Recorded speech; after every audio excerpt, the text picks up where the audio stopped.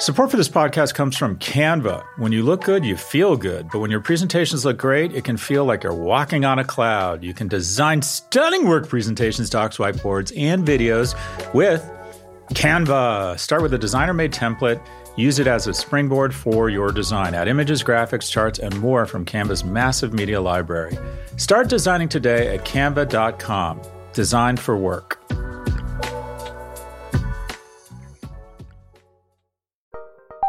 Join Capital Group CEO Mike Gitlin for a new edition of the Capital Ideas Podcast. In unscripted conversations with investment professionals, you'll hear real stories about successes and lessons learned, informed by decades of investment experience. It's your look inside one of the world's largest asset managers. New episodes are available monthly. Subscribe wherever you get your podcasts. Invest 30 minutes in an episode today. Published by American Funds Distributors, Inc.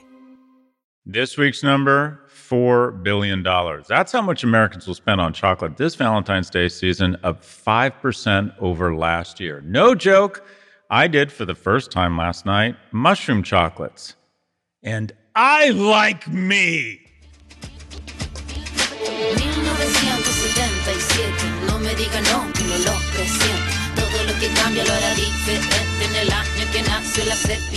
Welcome to Prof G Markets. Today, we're discussing the AI wars, Bed Bath & Beyond's share sale, and why I made a trade on that stock's volatility. Here with the news is Prof G media analyst Ed Elson. Ed, what are you doing for Valentine's Day? I haven't made plans. I have a date tonight, though, so that's good. So you're hoping that converts into some sort of Valentine's Day thing. That's pretty optimistic. Yeah. After one date, we'll see what happens. Can you explain your psychedelics experience last night? I'd hardly call it psychedelics. I have trouble relaxing. Should I say that? Do I have trouble relaxing? No, it's mostly just about hedonism. Last time I had mushrooms was in Joshua Tree, and I threw up, and then I just couldn't stop laughing. It was so much fun, and I was with a bunch of college buddies. I think it was my senior or fifth year, and I would ask you if you've done mushrooms, but I'm economically secure, so I can speak openly about my drug use. You shouldn't yet. Yeah, exactly. No comment. But yeah, it was nice. It was fun. It was easy. And I'm using it as a means of trying to reduce my alcohol consumption, which I think is actually harder on your body than THC. Enough about that. And by the way, just a quick tip on Valentine's Day. My girlfriend told me that she didn't want to do anything for Valentine's Day. She said, let's agree to do nothing for Valentine's Day. But what I didn't realize is that she wasn't talking about gifts. She was talking about sex. Okay. What else? Tell us about what's going on in the markets here. Let's start with our weekly review of market vitals.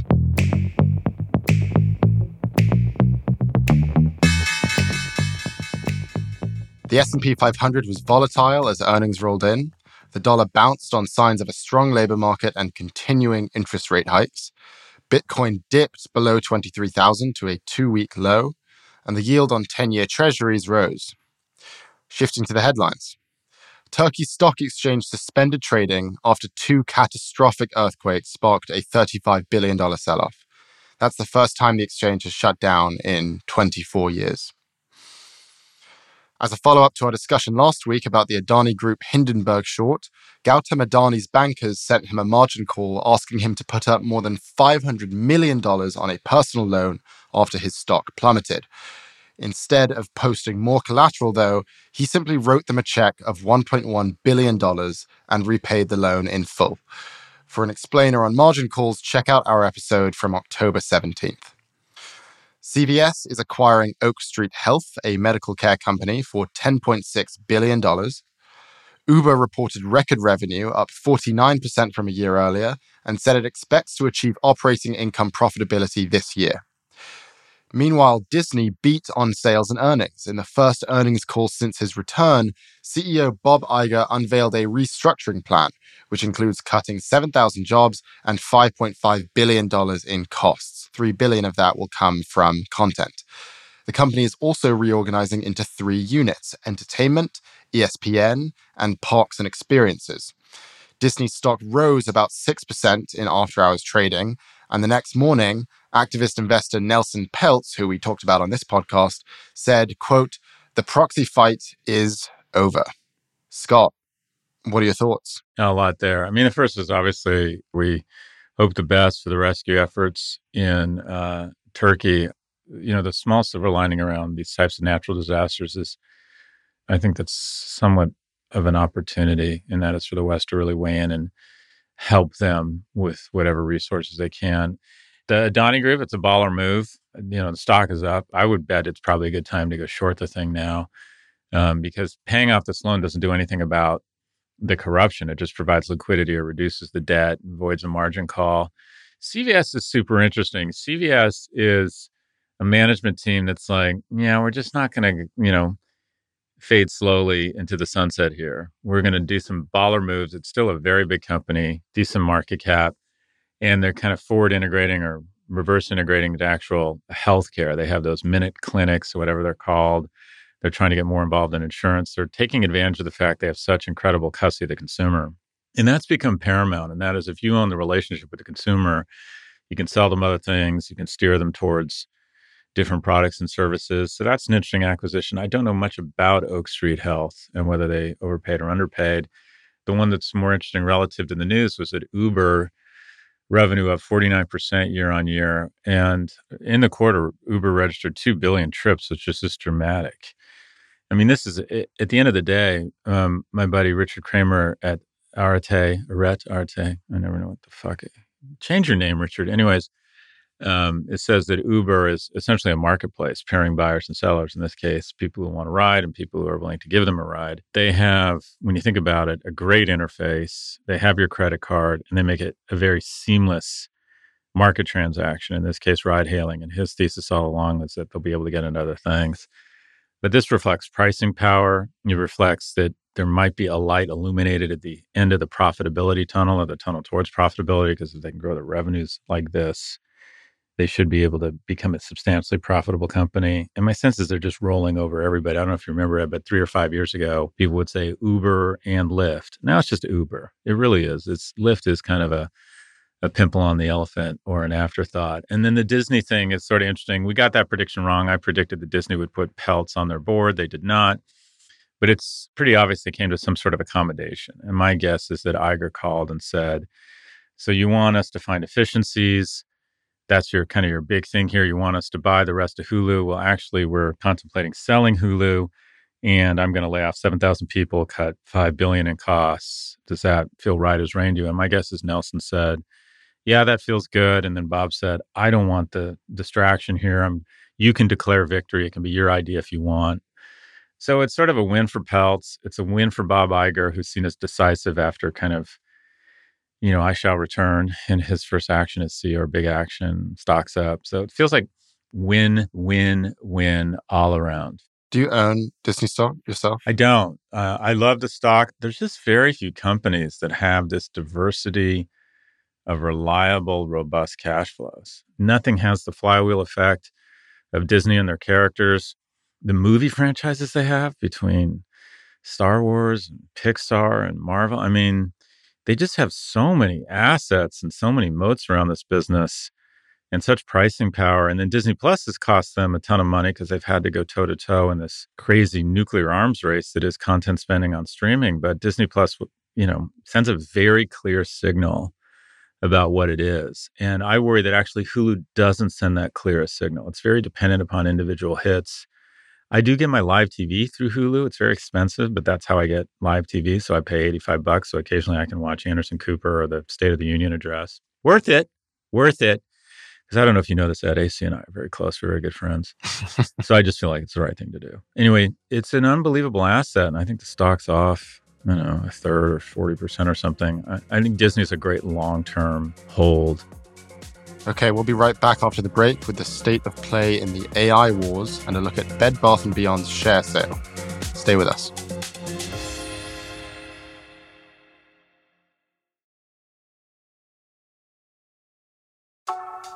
When your work presentations and docs look good, you look good. You can design stunning work presentations, docs, whiteboards, and videos with Canva. You can start with a designer-made template, then use that as a springboard for your design. Add images, graphics, charts, and more from Canva's massive media library. Or get a huge head start with AI-powered Canva presentations and docs.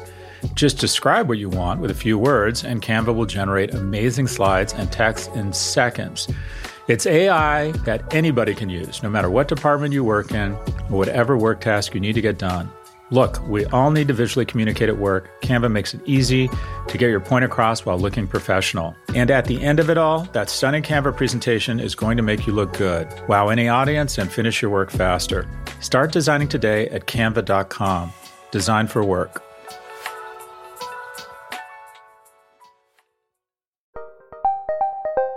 Did you know the Capital Ideas podcast now has a new monthly edition hosted by Capital Group CEO Mike Gitlin?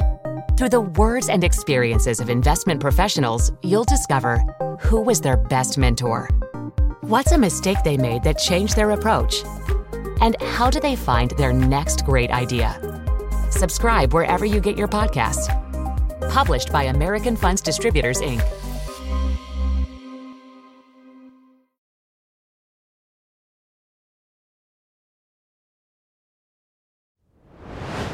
We're back with Prof G Markets. Microsoft and Google both held events last week unveiling their new AI-powered chatbots, and it was a tale of two stocks. On Tuesday, Microsoft showed off its search engine Bing with new AI capabilities thanks to a partnership with ChatGPT. Microsoft stock popped more than 3% after that event, bringing its market cap above $2 trillion for the first time in months. A day later, Google revealed its own chatbot, Bard. However, after this announcement, Google stock fell nearly 8%, erasing more than $100 billion in value. We'll get into AI in a bit more depth in a second, but Scott, why do you think there was such a divergence in the market's reaction here to basically the same announcement? I think people are looking for reasons to like Microsoft and not like Google right now, because the general consensus in the market is that Microsoft is ahead of the game here and has made some visionary early investments and has sort of this, I don't know, maverick feel to it right now because it has less to lose. You know, one of these companies has 93% share of search, and one of them has 4, I think. 3, yeah. And the rest is some other, whatever it is, Baidu or Victonka. Well, I guess they break out by different regions. But the Google launch felt hurried and reactionary and catch up. And then a self-inflicted wound, I guess the question they asked it about the Webb telescope that actually got wrong. So this feels like people are looking for a reason to take Google's stock down. And there really is an existential threat here. And that is, if you spend a lot of time on ChatGPT, which I would suggest everybody do, and if you have the money, $20 a month, such that you can use it anytime and feels more powerful, or actually, I don't know why you paid $20. I did. Anyways, that's how I roll. Yeah. Actually, I was probably under the influence of mushroom chocolates, but I believe when Microsoft launches Bing powered by OpenAI or whatever they're going to call it, Bing GPT, so far the demo is a big head fake. You're not really demoing it yet. But if it gives you one really good answer, which is kind of what a prediction engine should do, you could see Bing's share quintuple overnight. And then, whether that holds that share or not, remains to be seen. But the market anticipates that. The market anticipates that Microsoft is in the best position to leverage the excitement around artificial intelligence and has kind of a first mover advantage here. And I think that's reflected in the stock price. Do you have any thoughts around this, Ed? Well, I found one quote that Satya Nadella said really interesting. He said, when he was talking to the Financial Times, he said, from now on, the gross margin of search is going to drop forever. And he was saying this proudly, that he's basically going to use AI to bring up the costs of search because, it needs to be more sophisticated now. You need to hire sophisticated engineers to build these products. And basically saying that just by bringing up the costs of search as an entire sector, that's going to basically give Microsoft some sort of edge over Google. And all that I can glean from that is he just wants to disrupt Google in any way possible because of that 95% market share. And it doesn't really matter how he does it, even if he pays tens of $billions to acquire ChatGPT. But yeah, I think that sort of falls in line with what you were saying, that anything to begin to eat Google's lunch, and that's a positive sign for Microsoft. Yeah, I think what he's saying though is that, in so many words, is that Google is about to lose their monopoly. And the primary means of establishing monopoly abuse is pricing power. And so when he's saying margins are about to come down in search, what he's saying is the company that controls 93% is going to have to lower their prices because they're about to get competition. In addition, the dynamics or the complexion of the business model of search could change dramatically when you're just offering people one answer as opposed to 15 different answers. I mean, it's just fascinating. If you look at search over the last 20 years, it used to be initially kind of Google was you type in something and it would have two heavily shaded answers at the top. And they said ad. It's like, okay. And you would ignore them and go to the next ones, the organic links. And then slowly but surely, they lightened that shading to the point where you didn't know what was an ad and what isn't. And on some searches, if you type in best hotel in Orlando, the entire first page, 2/3 of it is going to be links that people are either paying for or taking you to places that Google can further monetize, like their hotel booking engine. Mm-hmm. And the idea of just trying to present one answer is an existential threat to Google. In addition, the processing power, my understanding, is costing the single digits of cents to actually process the query, whereas Google, I think it's 1/7 the cost. So costs going up, margin power or pricing power going down, more competitors. The player here, and I'm an investor in Yahoo. I know the guys at Apollo, and they give me an opportunity to invest in it. And I've always loved Yahoo. Yahoo is my home screen, and it's very old school, but I still think Yahoo does the best job on finance. And I like the people there. I like the content. I always thought it was kind of undervalued. I would argue that Yahoo should be partnering with, chatbot Joey Bag of Donuts or whoever's doing an interesting job. Maybe it's Alibaba. I don't know who it is who has something interesting and just put it front and center because they have a lot less to lose. Yahoo is 1% share, and it's even at 1% share, it's still a very profitable business. But I would have thought that they have a lot of leeway to do some really interesting stuff around AI. The other thing about these other companies getting into AI, that is happening. So Google and Microsoft are the leaders, but lots of other companies are building their own chatbots. So last week, Baidu, which is sort of the Google of China, they unveiled Wenshin Yiyan. That's their own chatbot. It's going to launch in March. Alibaba is also announcing it's releasing a chatbot. Meta actually had a chatbot called Galactica, and that was released in November. Almost immediately, though, Galactica started spreading misinformation and hate speech. What do you know? So Meta had to take it down. But then there are all these other companies that are working on AI for other functions. Snap's using it for augmented reality.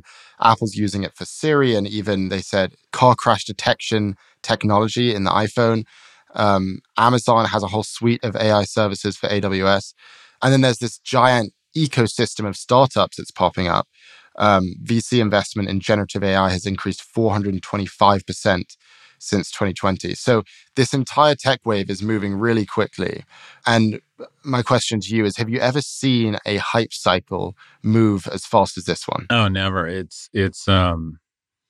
War's broken out here. There's been AI around for a long time, and then ChatGPT comes along, and it just is set up an arms race. And you can bet that every one of these players is like, wait, we've been working on AI, and these guys come out and just dominate the headlines. And I think there's a chance. The big opportunity here is around business model. And that is the thing that really has fucked the internet and society is that the internet has basically now been totally fueled and financed by advertising. And when it's an ad model, it's an attention model. And when attention is the goal, the motivation, the resource, the rare earth material you're trying to mine, the algorithms say, well, how do we just capture more and more of people's attention? And it's like enraging them, showing them weird content, conspiracy theory. The subscription model, while there's some downsides, you create two worlds, one people who can afford subscriptions and one who can't. But in general, it's a much healthier ecosystem. So I would argue if OpenAI, which was initially created to try and protect the world from some of the externalities of artificial intelligence, if they want to stay somewhat true to that mission, which they've already shit canned as they smell Benjamins, they would really try and encourage and show a future around subscriptions, motivate people to pay $20 and then just having a compact with the consumer that Google has broken. We're going to take you to the best place. We're going to try and give you the best answer, not the answer that gets you to go somewhere else we can further monetize or the answer that someone is paying us to give you.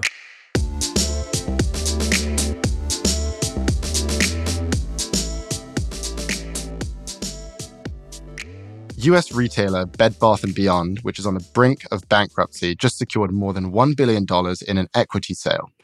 The investor behind that capital raise is Hudson Bay Capital Management, which has provided $225 million up front and up to $800 million over time in exchange for convertible preferred stock. What is convertible preferred stock? You can think of it as a hybrid between debt and equity. It's slightly riskier than a regular loan, as you're not the first in line to get your money back in the event of a bankruptcy. But the upside is that if the company survives, you can convert your investment into regular shares. So Bed Bath & Beyond will use that cash to pay off its creditors. Last month, the company missed its interest payments and defaulted on its debt. So this round of financing really is a lifeline. Scott, this deal definitely makes sense for Bed Bath & Beyond, but Hudson Bay is essentially investing in a dying, almost dead company. Why would they do this? A lot of people look at this and say, okay, they're just pouring good money after bad. But here's the thing. One of the wonderful things about America is not that we embrace failure, but that we tolerate it. And that is no better depicted or epitomized or reflected in our bankruptcy laws. And that is, we say, okay, Bed Bath & Beyond, you're a $7 billion company or revenue company. I don't know what I think it's $7 billion and with a market cap of around $300 million. Right. And it's got 760 stores. But bankruptcy is essentially says there's chapter 11 and there's chapter 7. Chapter 7 is this shit makes no sense. Close it down, put a lock on the door, sell the furniture and get whatever pennies on the dollar and give it back to the debtors. And it's important to notice that the debtors are first in line. You get any money from selling the company or figuring it out, it goes to the debtors first. And then the equity, the tail of the whip, who demand higher returns, get totally wiped out in a bankruptcy. So retailers are sort of purpose-built for bankruptcy. And that is what you get to do is if you declare bankruptcy, you get to go through those 760 stores, cherry pick the ones that are working on a four-wall unit economic basis. And that might be 300 of them and go, okay, 300 of these stores are still very profitable. Pick the ones you want to hold on to and then go to your debtors and say, we can't sustain this debt load. We're going to convert it to equity in NewCo. And you're going to reduce the debt load. So we have lower lease payments and we have much lower debt interest payments. And now we have a company that might actually be reborn. So chapter 11 is there's still something here. It's a good company. There's good assets, a good brand.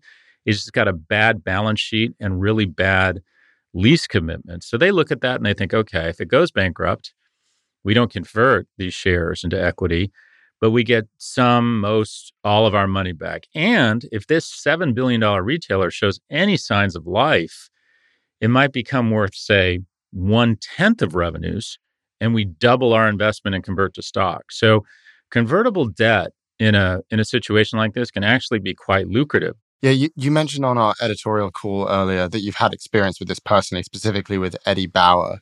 Could you take us through what happened there? Yeah, so Eddie Bauer, iconic retailer, opened a bunch of stores and was struggling. And the creditors and investors asked me to go on the board and help them work through bankruptcy filing. And again, got to go through, pick the stores we wanted, and we knew there was value there. So the Eddie Bauer brand, we could have just sold the brand to a licensing company who would put the brand, lay off all the employees, close all the stores, and put the brand on backpacks, fishing poles, fishing vests, flannel shirts.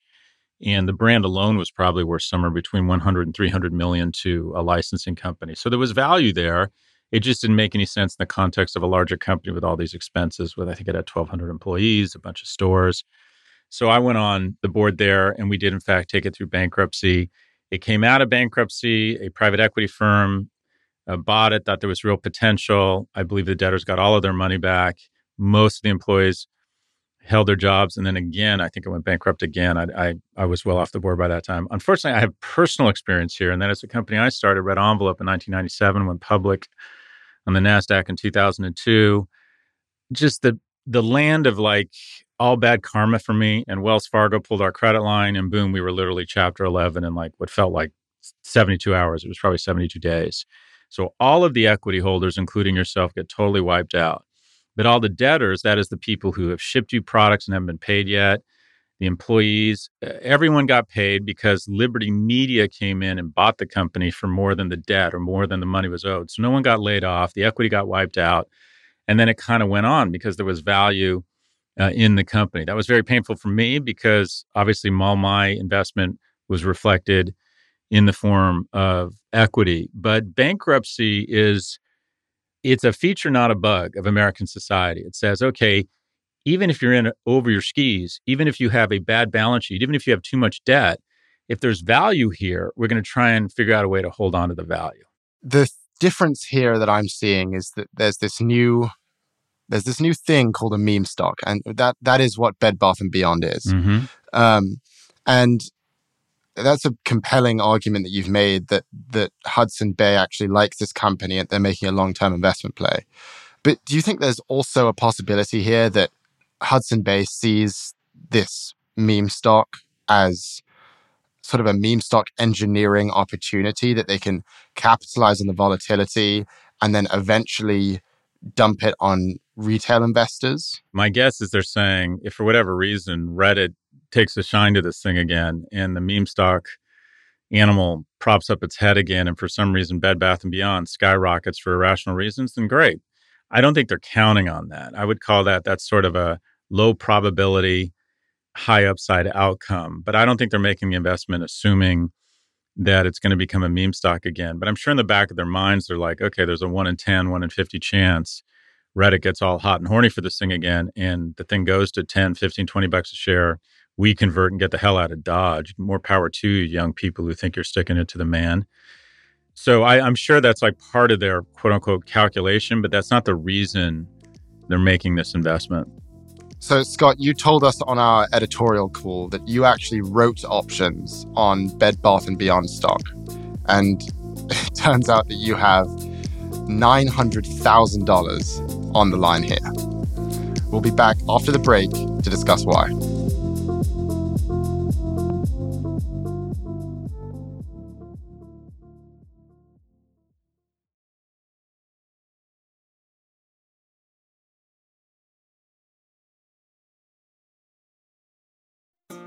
This episode is brought to you by State Farm.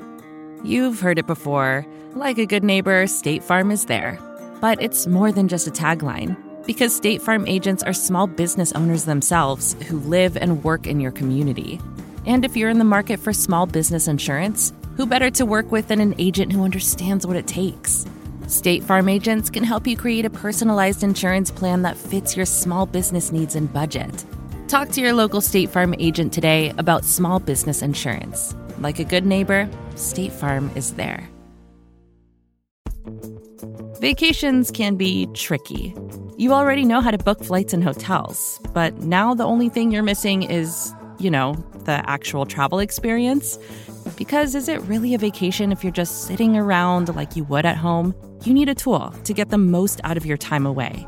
That's where Viator steps in. You can book guided tours, activities, excursions, and more in one place to make your trip truly unforgettable. Viator has over 300,000 travel experiences to choose from. Everything from simple tours to extreme adventures and all the niche, interesting stuff in between. So you can plan something that everyone you're traveling with will enjoy. Real traveler reviews give the inside scoop from people who already been on the experiences you're considering, so you can plan with confidence. Free cancellation helps you plan for the unexpected.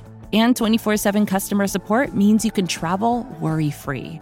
Download the Viator app now and use code Viator10 for 10% off your first booking in the app.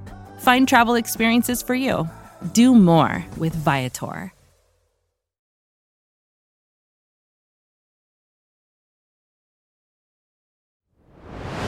We're back with Prof G Markets. Scott, yesterday in our editorial meeting, we were discussing the Bed Bath & Beyond news, and you described a trade that you'd made on the stock BBBY, a pretty big trade. We found this fascinating, and I think our listeners would be interested in both the mechanics of the trade and your rationale.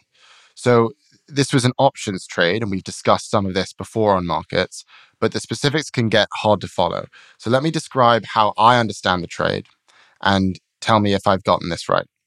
So last week, you sold 4,000 put option contracts on Bed Bath & Beyond at $2.50, expiring in 4 days at 25 cents a share. You're right. I wrote 4,000 contracts or sold 4,000 put contracts, which is the equivalent of a put agreement on 400,000 shares with a strike price of $2.50, expiring Friday at 4. So let me just unpack that. A put is a kind of option. It gives the buyer of the put the option to sell you shares of Bed Bath & Beyond at $2.50 at any point during a given time frame. In this case, the time frame was what you set, 4 days. In exchange for that option, the buyer paid you 25 cents per share. Now, the buyer is betting that the stock is going to drop below $2.50, because if it does, they can buy the stock at the lower market price and immediately sell it to you for $2.50, i.e., they win. If it stays above $2.50, though, the put simply expires and they'll lose because they paid you 25 cents per share on that option for basically nothing. Now, each contract is an option on 100 shares.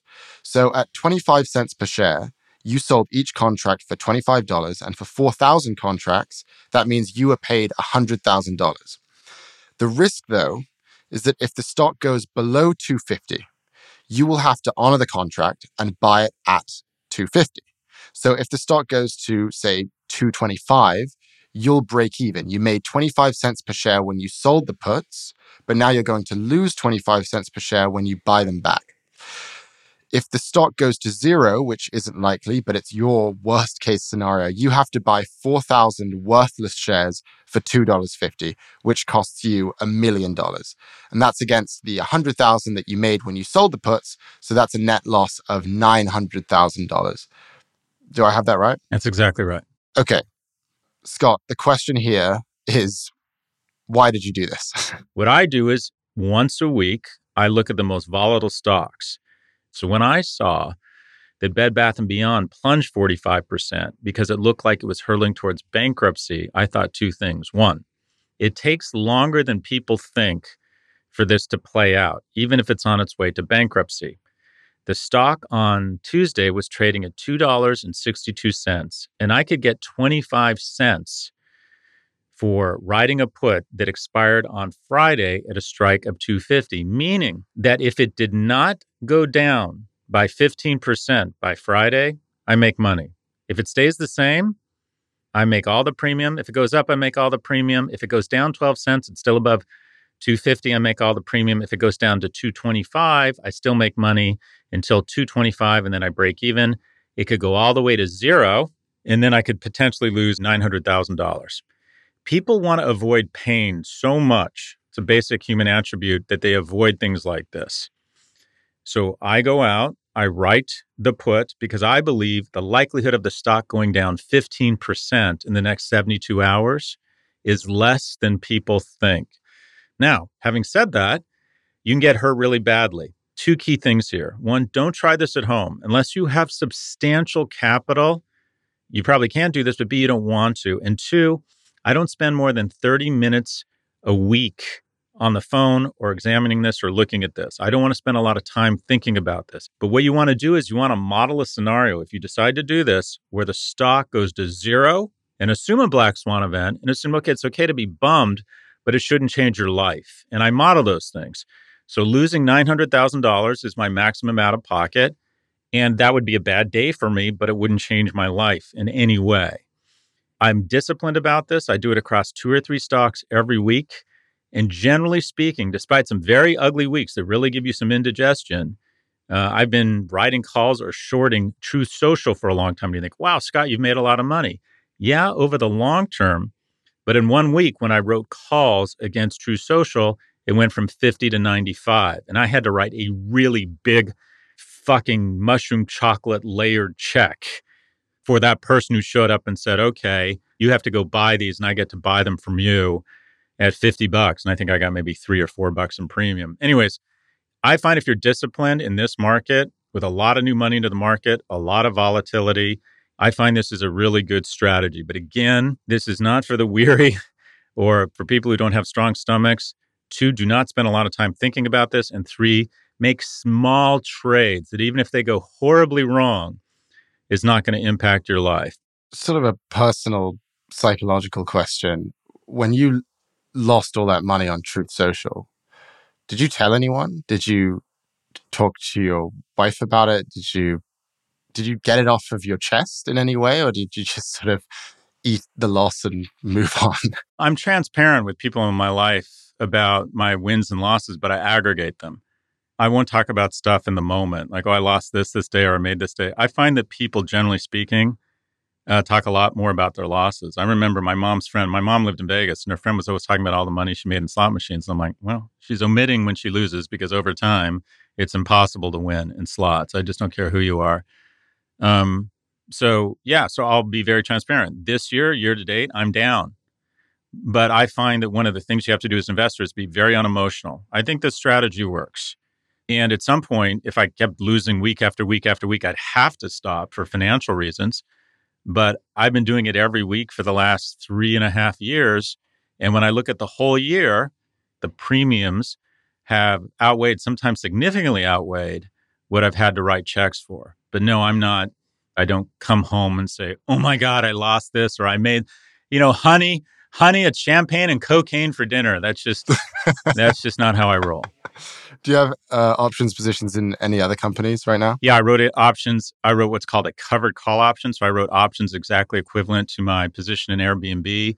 In my bigger holdings, I think of them as apartment complexes. And the way I collect rent is I sell out of the money calls. So say Airbnb is trading at 120. If you write an out of the money call at 130, if it goes to 135, you technically just gave up the upside because the underlying stock goes up. But if it doesn't go to 130, you collect a little bit of rent every month. And I've been doing that every week on my biggest holdings for the last 2.5 or 3 years. And that's worked out. It's called covered calls. That's not as risky. You technically give up some upside if the stock surges.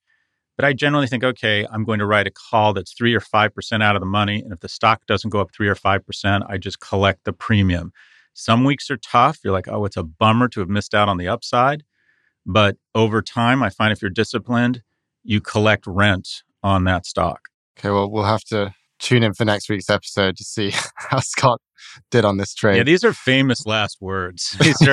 This feels really uncomfortable, to be honest. I kind of just want to check in on these trades every week now. We should create Scott's options section in this podcast. Well, we had that. Someone made an anti-Galloway index because I made a terrible call on Tesla. Most of the other ones I said were going down have gone down, but Tesla went up 700%. So the anti-Galloway ETF. Well, that index is bullshit, though. That has, just so everyone knows, that index basically omitted all of your wins. Well, since Tesla, even with its recent run-up, has gone down 66%, I noticed the people tracking this index decided to stop tracking it because it didn't fit their narrative. Yeah, exactly. Anyway, that whole meme movement pisses me off, but maybe I'm just protective of my boss. Anyway, turn to mushroom chocolates. It'll help deal with that anger. Let's take a look at the week ahead. We'll see the consumer price index for January, as well as retail sales, business inventories, building permits, and housing starts data. And we've also got earnings from Airbnb, it's a big holding of yours, Shopify, and Roblox. Do you have any predictions for us? So my prediction is I used to think Disney was going to acquire the rest of Hulu. I think Disney is going to sell Hulu. I've never thought that Hulu has its kind of center of gravity.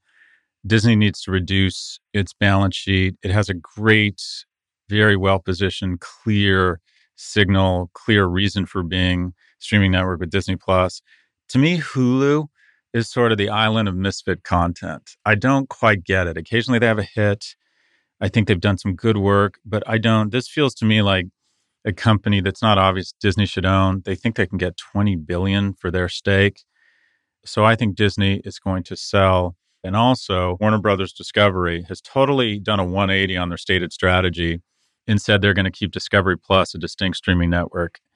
And initially, they'd announced that they were going to bundle it to make this one kind of omnibus, jumbo, Canis Mas Macho streaming network with a lot of stuff on it. And they've decided not to do that. And I think that reflects a couple things. One, I think it reflects that they vastly overpaid. They need to begin divesting assets. And they're going to package this thing, pretty it up, and sell it. So 2 things. You're going to see Disney sell its stake in Hulu, and you're going to see Warner Brothers Discovery sell Discovery Plus. That's all for this episode. Our producers are Claire Miller and Jason Stavers. Benjamin Spencer is our engineer, and Drew Burrows is our technical director. Special thanks to Catherine Dillon and Mia Silverio. If you like what you heard, please follow, download, and subscribe. Thank you for listening to Prop G Markets from the Vox Media Podcast Network. Join us on Wednesday for office hours, and we'll be back with a fresh take on markets every Monday.